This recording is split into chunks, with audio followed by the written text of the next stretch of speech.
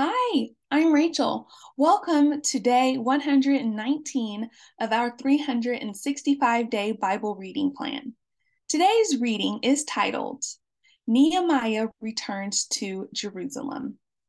We'll be reading Nehemiah chapter 2, verses 1 through 20 in the New Living Translation.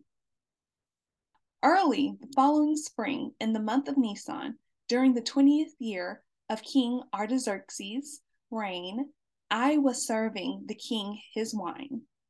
I had never before appeared sad in his presence. So the king asked me, "Why are you looking so sad? You don't look sick to me. You must be deeply troubled." Then I was terrified, but I replied, "Long live the king! How can I not be sad? For the city where my ancestors were buried is in ruins, and the gates have been destroyed by fire." The king asked, "Well, how can I help you?" With a prayer to the God of heaven, I replied, "If it please the king, and if you are pleased with me, your servant, send me to Judah to rebuild the city where my ancestors were buried." The king, with the queen sitting beside him, asked, "How long will you be gone? When will you return?" After I told him how long I would be gone, the king agreed to my request. I also said to the king, "If it please the king, let me have letters addressed to the governors of the province west of the Euphrates River, instructing them to let me travel safely through their territories on my way to Judah.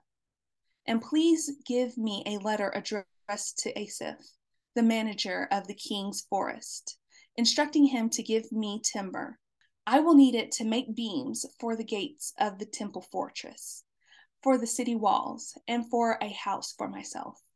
And the king granted these requests, because the gracious hand of God was on me. When I came to the governors of the province west of the Euphrates River, I delivered the king's letters to them.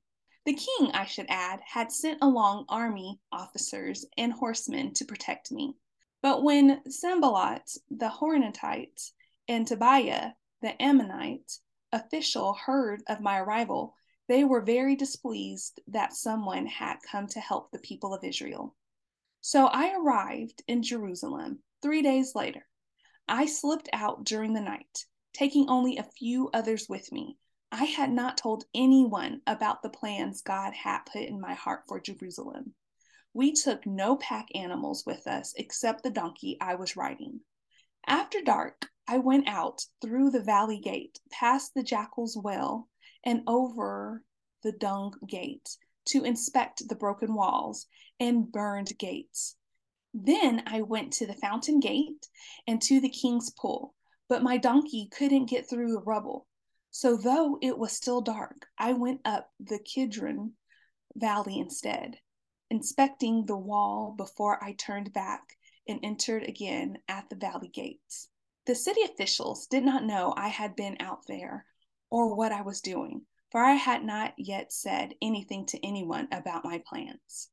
I had not yet spoken to the Jewish leaders, the priests, the nobles, the officials, or anyone else in the administration. But now I said to them, "You know very well what trouble we are in. Jerusalem lies in ruins, and its gates have been destroyed by fire. Let us rebuild the wall of Jerusalem and end this disgrace." Then I told them about how the gracious hand of God had been on me and about my conversation with the king. They replied at once, "Yes, let's rebuild the wall." So they began the good work. But when Sanballat, Tobiah, and Geshem, the Arab, heard of our plan, they scoffed contemptuously. "What are you doing? Are you rebelling against the king?" they asked. I replied, "The God of heaven will help us succeed. We, his servants, will start rebuilding this wall, but you have no share, legal right, or historic claim in Jerusalem." Thanks for joining us for today's reading. And remember, everyone has an invitation to sit at Jesus' table. We hope you'll find your story and purpose. in God's story.